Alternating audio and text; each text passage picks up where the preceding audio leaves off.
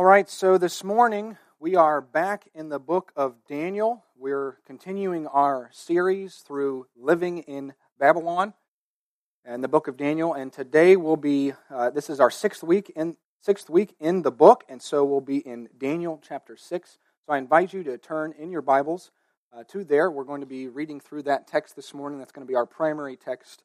We will be bouncing around quite a bit in Scripture today. I like to use the Word of God just as it is. It's His Word, and so He's the one that should be preaching to us. And so we're going to use that today quite a bit, but I encourage you just to hold your Bibles in Daniel chapter 6. As you're getting there, I just want to continue to remind you of the theme that we have going through this book. And it's good to continue to remind ourselves of this each week, and quite honestly every day. And that is, contrary to appearances, God is in control, and He calls His people to live faithfully where He has put them. And we'll see that again is no different. The theme in Daniel 6 is no different than this as we continue on. And so to begin, we'll start with verse 1. And you'll see probably on the header of the chapter in your Bible, Daniel and the Lion's Den. This is a very familiar passage for those of you who have been raised up through the church. You've probably experienced a form of this in a children's ministry or a Sunday school. In fact, the children's ministry today is going to be going over Daniel 6 and the Daniel and the Lion's Den. It's such a wonderful passage. It's an opportunity for us to see how to live in the world and not be of the world, to live as citizens of heaven. And I titled this message this morning, Through the Lion's Den, not in the Lion's Den, because Daniel didn't stay there. He went through it, all right? And it's an encouragement for us, because as we'll see, as believers, we are going to face trials and tribulations, whether it's directly attacking our Christian faith or just in life in general. Life is not fun. There's a lot of things that we have to deal with. But God takes us through it, and we are stronger because of it. That's the way He sanctifies us, and we're going to see that as the theme today. So that's why I wanted to use the title, Through the Lion's Den. Okay, so we'll begin in verse 1, and the first point that I want to make here is we get a really perfect example of how to live in the world, but still live as citizens of heaven, and live as citizens of heaven as the priority. So we see in Daniel chapter 6, starting with verse 1, it reads, "It pleased Darius to set over the kingdom 120 satraps to be throughout the whole kingdom, and over them 3 high officials, of whom Daniel was one, to whom these satraps should give account, so that the king might suffer no loss. Then this Daniel became distinguished above all the other high officials and satraps, because an excellent spirit was in him, and the king planned to set him over the whole kingdom. Then the high officials and the satraps sought to find a ground for complaint against Daniel with regard to the kingdom. But they could find no ground for complaint or any fault, because he was faithful, and no error or fault was found in him.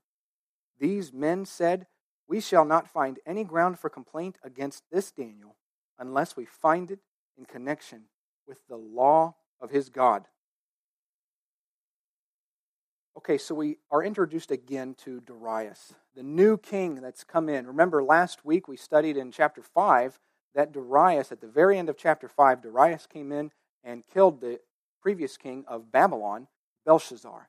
And now Darius has come in. He's the king of Persia, the king, kind of a divided kingdom, the Persians and the Medes, and he is here as the king. And so we're introduced to him. And what he's doing, the very beginning piece that we see here, is he's distributing power across the kingdom. We have 120 satraps and 3 high officials that are going to be governing even over those satraps. And the purpose of these individuals, these satraps and officials, are not only to distribute power and to govern the people, but also to collect taxes or tribute back to the king. That was their responsibility. And we see that in verse 2, so that the king might suffer no loss. The kingdom was so vast, Persia was so vast, that he had to do this in order to spread out. And it is so interesting to me, and you'll see it here in these first 5 verses. Daniel is selected as one of the high officials to rule over these 120 satraps. And not only that, King Darius decides to make him the one that rules over even those three. Essentially prime minister. He is second in command, or going to be second in command. This is what Darius wants. And remember, don't forget, Daniel was not a Persian. Daniel was not a Mede. He was not from Babylon. He's from Judah. He's an exile from Judah. And he's living in a way to where the king wants to elevate him. He trusts Daniel so much. An exile, someone who has no idea what it's like to be a Persian. But he obviously learned the culture, he learned the society, but yet, as we're going to see later, he did not conform completely to it. He still held true to his biblical beliefs, his scriptural beliefs, and we'll see that ring out here.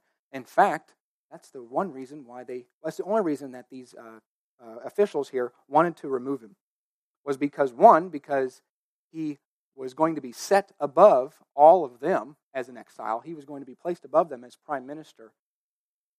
And so they wanted to seek to remove him from that office. They wanted to get him out. And the only way they could do that was to go after the law of his God, because they knew that was the one thing he was going to stand firm on. He wasn't going to waver. They couldn't find anything wrong with him prior to that. What a conviction for us as believers. As citizens of heaven living in this world, looking upon Daniel as an example for us, he was able to live in the world so much to the point that he was elevated as the prime minister, or going to be elevated as the prime minister of this empire.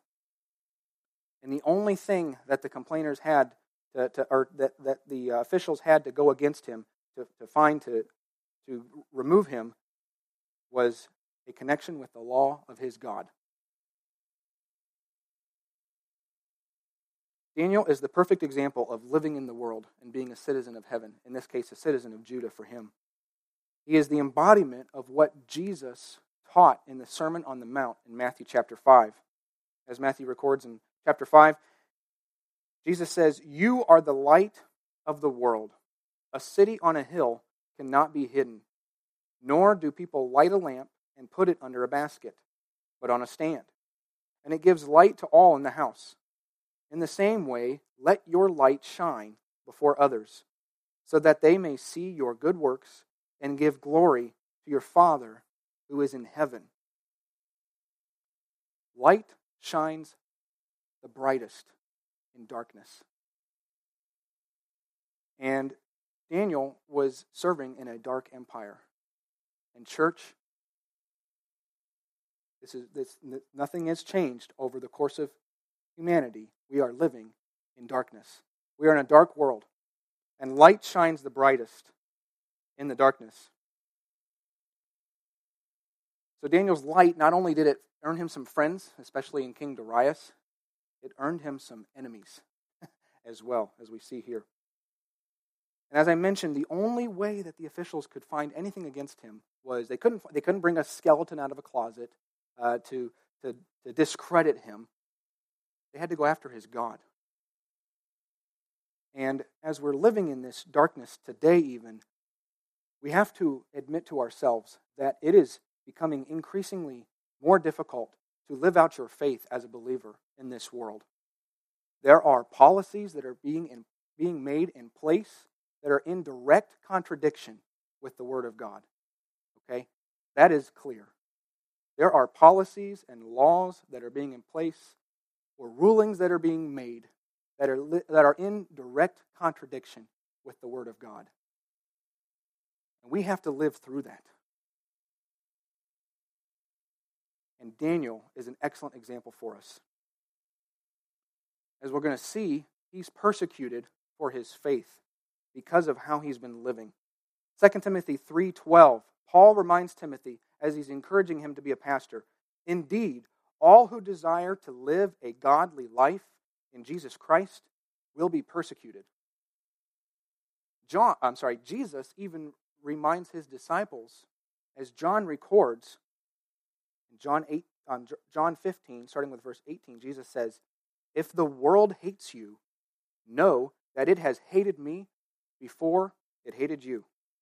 If you were of the world would love you as its own. But because you are not of the world, but I chose you out of the world, therefore the world hates you. Remember the word that I said to you, a servant is not greater than his master. If they persecuted me, they will also persecute you. If they kept my word, they will also keep yours. But all these things they will do. All of these things they will do to you on account of my name, the name of Jesus, because they do not know him who sent me. If I had not come and spoken to them, they would not have been guilty of sin. But now they have no excuse for their sin. Whoever hates me hates my Father also. If I had not done among them the works that no one else did, they would not be guilty of sin. But now they have seen and hated both me and my Father. And then John encourages the believers that he wrote to in 1 John chapter 3, verse 13, he says, "Do not be surprised, brothers, that the world hates you." And that's something that I want to use to encourage you today. We should not be surprised that there are policies and laws being made that are in direct contradiction to the Word of God, because it goes against how we want to create a wonderful earthly kingdom, a world society where it's perfect. Church, perfection is coming. It is not here today. It is coming. And the only person that's going to bring that to us is the Lord Jesus Christ, when he comes and brings his kingdom in full power and authority and glory and majesty. He is the only one that's going to change the world. Now, notice that what I just read here in the word here is that the Bible doesn't say that the people of the world hate you. I mean, yes, the people may hate you. There may be something to that, but it's not the focus. The focus is on the world, the cosmos, the atmosphere that we are in, the world that is controlled and operated, not controlled, but operated by Satan. Okay? The people are not our enemies. Who is our enemy? Satan. Satan is our enemy. Sin is our enemy. The people are not our enemies. Our war is not of flesh and blood. As Paul reminded the Ephesians in Ephesians chapter 6. The people who are issuing these laws or issuing these things or whatever they're doing, even in schools, people are our mission field. They should be our focus. Not of anger, but of love. And we should be living the way Daniel lived, in a way that the only way they could get after him was because of what he did in serving the Lord. Overall, here in this chapter, and in this first section here, we see a theme playing out in the life of Daniel that has been true for the entire book of Daniel so far. Daniel was living in Babylon and Persia, but he never forgot his true identity. His true identity was from Judah. He would always be a citizen of Judah. And likewise, we should never forget our identity in Christ as citizens of heaven, living in exile. 1 Peter reminds us in chapter 2, "Beloved, I urge you, as sojourners and exiles, to abstain from the passions of the flesh, which wage war against your soul. Keep your conduct among the Gentiles honorable, so that when they speak against you as evildoers, they may see your good deeds and glorify God on the day of visitation.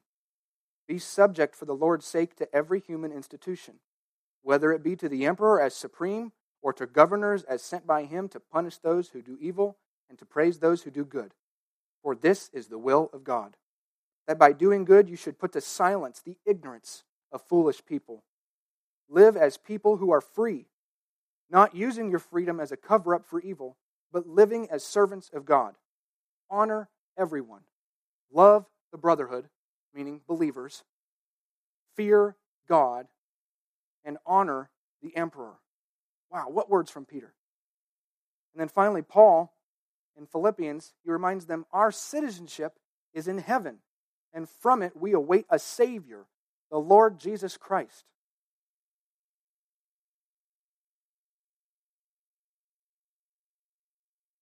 The next point I want to bring up in these next section of chapter 6 is the power of persistent prayer. It's interesting, and you're going to see it here as I'm going to read in a minute. What they seek to attack, what they seek to exploit from Daniel is his prayer life. It's obvious that he was a prayer warrior. He prayed 3 times a day, every day, as we'll see later. And so that was what they went to go after, because they knew that was something that he was going to continue to do. Verse 6 reads, "Then these high officials and satraps came by agreement to the king and said to him, 'O King Darius, live forever.' All the high officials of the kingdom, the prefects and the satraps, the counselors and the governors, are agreed that the king should establish an ordinance and enforce an injunction, that whoever makes petition to any god or man for 30 days, except to you, O king, shall be cast into the den of lions. Now, O king, establish the injunction and sign the document, so that it cannot be changed, according to the law of the Medes and the Persians, which cannot be revoked.' Therefore, King Darius signed the document and the injunction." And verse 10, "When Daniel knew that the document had been signed, he went to his house, where he had his windows in his upper chamber open toward Jerusalem. He got down on his knees 3 times a day and prayed and gave thanks before his God, as he had done previously." So we see here the satraps and the officials, they conspire together. They come together in agreement to destroy Daniel.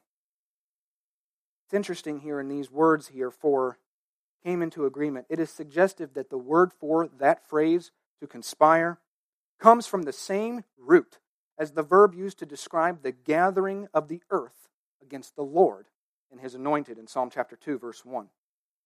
Psalm 2:1 reads, "Why do the nations rage and the peoples plot in vain?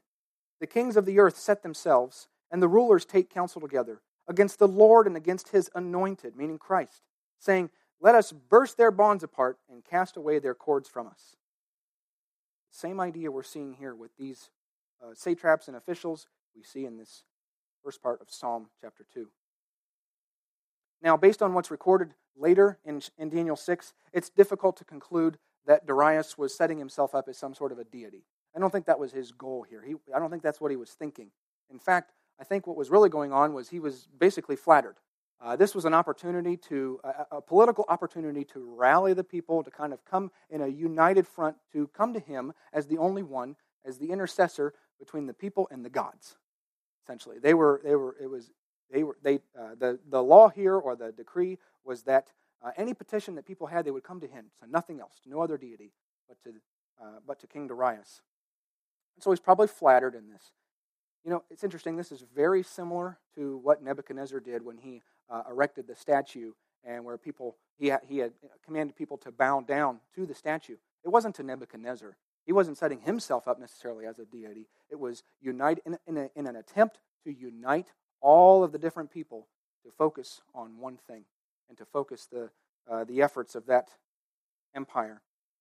And so that's probably what's going on here with this edict that Darius is being encouraged to sign.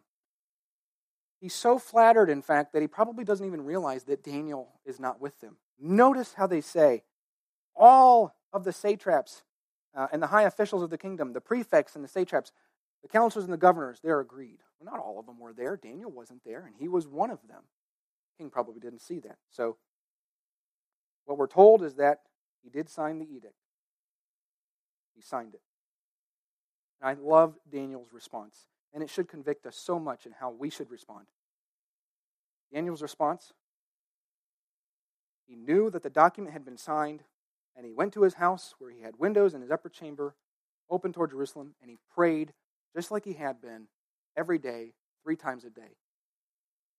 What he didn't do is he didn't go and complain that there was this new edict. He didn't run to the king and say and start complaining.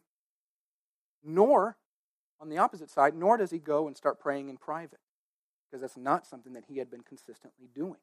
Praying in private would have just been succumbing to and agreeing with, in a sense, the decree. What does he do? He continues on his normal routine. His routine as an exile from Judah, as a Hebrew. He prays in public, essentially. He's got his windows open, and that's how he's always done it. And he not only prays, he gives thanks in his prayer. Why was he praying this way? Why was he praying so consistently? Why was this a kind of a ritual, so to speak? 3 times a day, every day. As we'll see later in a few weeks in Daniel chapter 9, what he's doing is essentially the same thing that Solomon taught his people, and the way Solomon prayed to God for when the people would sin and be exiled from Jerusalem, from Israel and Judah. Solomon pleaded for God to show mercy on his land and his temple, and the way he did that was to encourage people to face Jerusalem, to face the temple. 1 Kings chapter 8, verses 46 through 50 read, "If they sin against you," meaning if your people, the Israelites, sin against you, for there is no one who does not sin, I find that interesting, and you are angry with them and give them to an enemy, so that they are carried away captive to the land of the enemy, far off or near, yet if they turn their heart in the land to which they have been carried captive, and repent and plead with you in the land of their captors, saying, we have sinned and have acted perversely and wickedly. If they repent with all their heart and with all their soul in the land of their enemies, who carried them captive, and pray to you toward their land, which you gave to their fathers, the city that you have chosen, and the house that I have built for your name, then hear in heaven your dwelling place, their prayer and their plea, and maintain their cause and forgive your people who have sinned against you, and all their transgressions that they have committed against you, and grant them compassion in the sight of those who carried them captive, that they may have compassion on them." This is what Daniel's praying. This is the mindset behind, the context behind why Daniel is praying 3 times a day, so consistently, so persistently, facing the temple, facing Jerusalem. All right, moving on, we see that Daniel is accused and convicted. In verse 11, we read, "Then these men came by agreement and found Daniel making petition and plea before his God. Then they came near and said before the king concerning the injunction, 'O king, did you not sign an injunction that anyone who makes petition to any god or man within 30 days, except to you, O king, shall be cast into the den of lions?' The king answered and said, 'The thing stands fast, according to the law of the Medes and the Persians, which cannot be revoked.' Then they answered and said before the king, 'Daniel, who is one of the exiles from Judah, pays no attention to you, O king, or the injunction you have signed, but makes his petition 3 times a day.' Then the king, when he heard these words, was much distressed and set his mind to deliver Daniel. And he labored until the sun went down to rescue him. Then these men came by agreement to the king and said to the king, 'Know, O king, that it is a law of the Medes and the Persians that no injunction or ordinance that the king establishes can be changed.'" It was obvious here Darius had realized he was caught in a pickle. He was sorry to lose a servant like Daniel, to have someone so trusting, so loyal, someone to where he could actually make him prime minister. He's going to lose this guy. And even though he was reminded that the decree could not be changed, it was not strictly something that there was no other way for Darius to remove Daniel from the equation. If you recall in our studies from the book of Esther, back when we were doing the online-only church that we had, Greg walked us through the book of Esther. And we saw that King Ahasuerus had made a decree that they were going to wipe out the Jews. They were going to kill all of the Jews. But later, upon finding out why that decree was made, and because of Haman, Esther later convinced King Ahasuerus to make a counter edict, essentially making the first one null and void. So we see and that was a Persian empire. Ahasuerus was a king in the Persian Empire. And so they have this similar type of law that we're seeing here. Darius decided not to issue a counter edict to save Daniel, probably because he's attempting to save face. If I'm going to make a decree, I got to stick with it. I think he also trusted the Lord. He trusted God to do what he was going to do. We even see that later on. In verse 16, "Then the king commanded, and Daniel was brought and cast into the den of lions. The king declared to Daniel, 'May your God, whom you serve continually, deliver you.'" It is important for us to understand that God is not committed to our comfort, or at least not in this life, right? Comfort's coming. He is committed to sanctifying us, drawing us closer to Him, helping us to see who He really is, and focusing on Him. He sanctifies us through our trials and our tribulations, and His grace is sufficient for us to endure. Peter reminds the believers in 1 Peter chapter 1, starting with verse 3, "Blessed be the God and Father of our Lord Jesus Christ. According to His mercy, He has caused us to be born again to a living hope through the resurrection of Jesus Christ from the dead, to an inheritance that is imperishable, undefiled, and unfading, kept in heaven for you, who by God's power are being guarded through faith for salvation ready to be revealed in the last time. In these things that I just said to you, believers, in this you rejoice, though now for a little while, if necessary, you have been grieved by various trials, so that the tested genuineness of your faith, more precious than gold that perishes though it is tested by fire, may be found to result in praise and glory and honor at the revelation of Jesus Christ." In other words, you're going through these trials. You're going to go through these trials so you can see me more clearly, so you can see Jesus more clearly, and focus in on Him rather than the things of this world. It's not about America. It's not about the world. It's about heaven. It's about Jesus.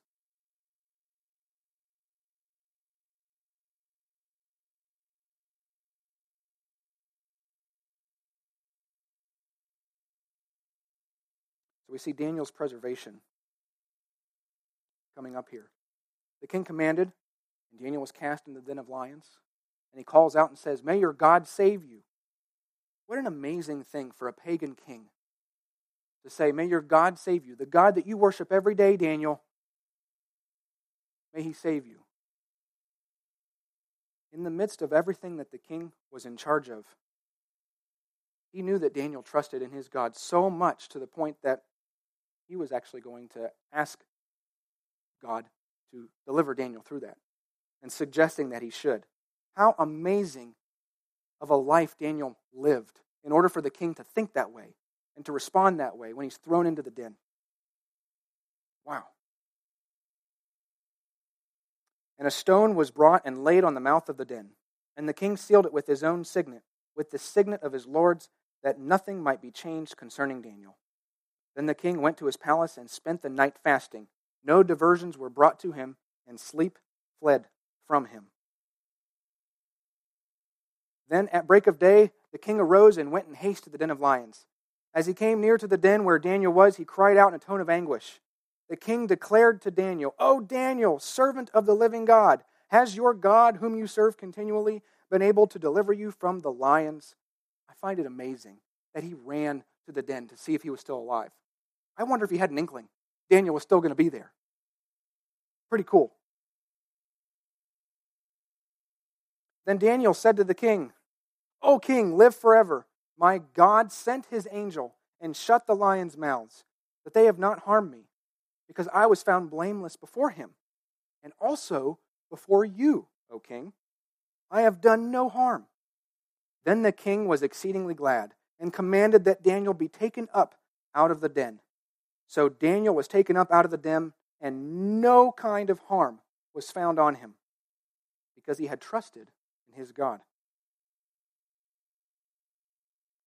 And then the king commanded, and those men who had maliciously accused Daniel were brought and cast into the den of lions. They, their children, and their wives. And before they reached the bottom of the den, the lions overpowered them and broke all of their bones in pieces.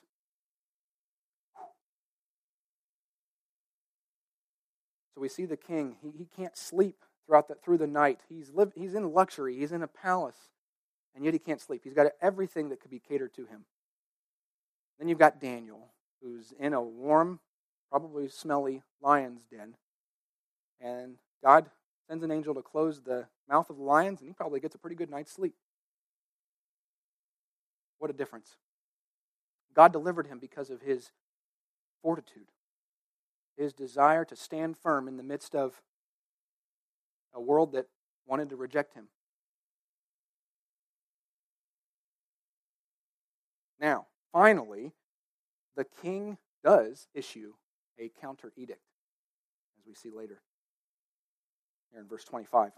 Then King Darius wrote to all the peoples, nations, and languages that dwell in all the earth, "Peace be multiplied to you. I make a decree that in all my royal dominion people are to tremble and fear before the God of Daniel. For he is the living God, enduring forever. His kingdom shall never be destroyed, and his dominion shall be to the end. He delivers and rescues. He works signs and wonders in heaven and on earth. He who has saved Daniel from the power of the lions." And it goes on, "So this Daniel prospered during the reign of Darius and the reign of Cyrus the Persian." So finally, we see the king's counter edict that essentially nullifies the previous edict. The king's edict, although he probably doesn't realize it, echoes sentiments from Psalm chapter 2 that I didn't finish reading. I read the first part of Psalm chapter 2, but let's finish it now, because I think it's revealing. All of Scripture is revealing, but this is interesting how the king's edict echoes what we see here in Psalm chapter 2. So beginning in verse 1, again, I read this earlier. "Why do the nations rage and the peoples plot in vain? The kings of the earth set themselves, and the rulers take counsel together against the Lord and against his anointed, saying, 'Let us burst their bonds apart and cast away their cords from us.'" And here's the part I didn't read. "He who sits in the heavens laughs. The Lord holds them in derision. Then he will speak to them with his wrath and terrify them in his fury, saying, 'As for me, I have set my king on Zion, my holy hill. I will tell of the decree. The Lord said to me, you are my son,'" meaning Jesus. "Today I have begotten you. Ask of me, and I will make the nations your heritage, and the ends of the earth your possession. You shall break them with a rod of iron," a foreshadowing to what we see in Revelation, where Jesus comes back to the earth with a rod of iron, "and dash them in pieces like a potter's vessel. Now therefore, O kings, be wise. Be warned, O rulers of the earth. Serve the Lord with fear and rejoice with trembling. Kiss the Son, lest he be angry and you perish in the way, for his wrath is quickly kindled. Blessed are all those who take refuge in him." King Darius is absolutely right in his proclamation and in this new decree. God is the living God, and his kingdom shall never be destroyed. In fact, the kingdom of God will never be destroyed because it does not rely on anything that happens in this world. Think about that. God's kingdom will never be destroyed because it does not rely on anything that happens in this world. I want to read an excerpt from a sermon given by John MacArthur last month that I think really drives home this point and should encourage us. The kingdom of God has no connection to earthly kingdoms. It's irrelevant what happens to earthly kingdoms. The kingdom of God is not carried along in redemptive history by any earthly kingdom or kingdoms. Whatever politics the world has, whether it succeeds or fails at whatever political efforts it makes, has zero effect on the kingdom of God. Zero. Jesus said, "I will build my church, and the gates of Hades will not prevail against it." And that means death itself. Death will not prevail over Jesus building his church. Amen? So how can we endure? How do we endure knowing all of this? I think we can endure knowing that. There's a couple other things I want to bring up, and then we'll close. 2 Corinthians chapter 10, Paul reminds the believers in Corinth, chapter 10, starting in verse 3. "For though we walk in the flesh, we are not waging war according to the flesh. For the weapons of our warfare are not of the flesh, but have divine power to destroy strongholds. We destroy arguments and every lofty opinion raised against the knowledge of God, and take every thought captive to obey Christ, being ready to punish every disobedience when your obedience is complete." And how are we able to do that? to destroy arguments and every lofty opinion that's being brought upon us and raised up against the knowledge of God. How do we do that? We take every thought captive to obey Christ. And in order to do that,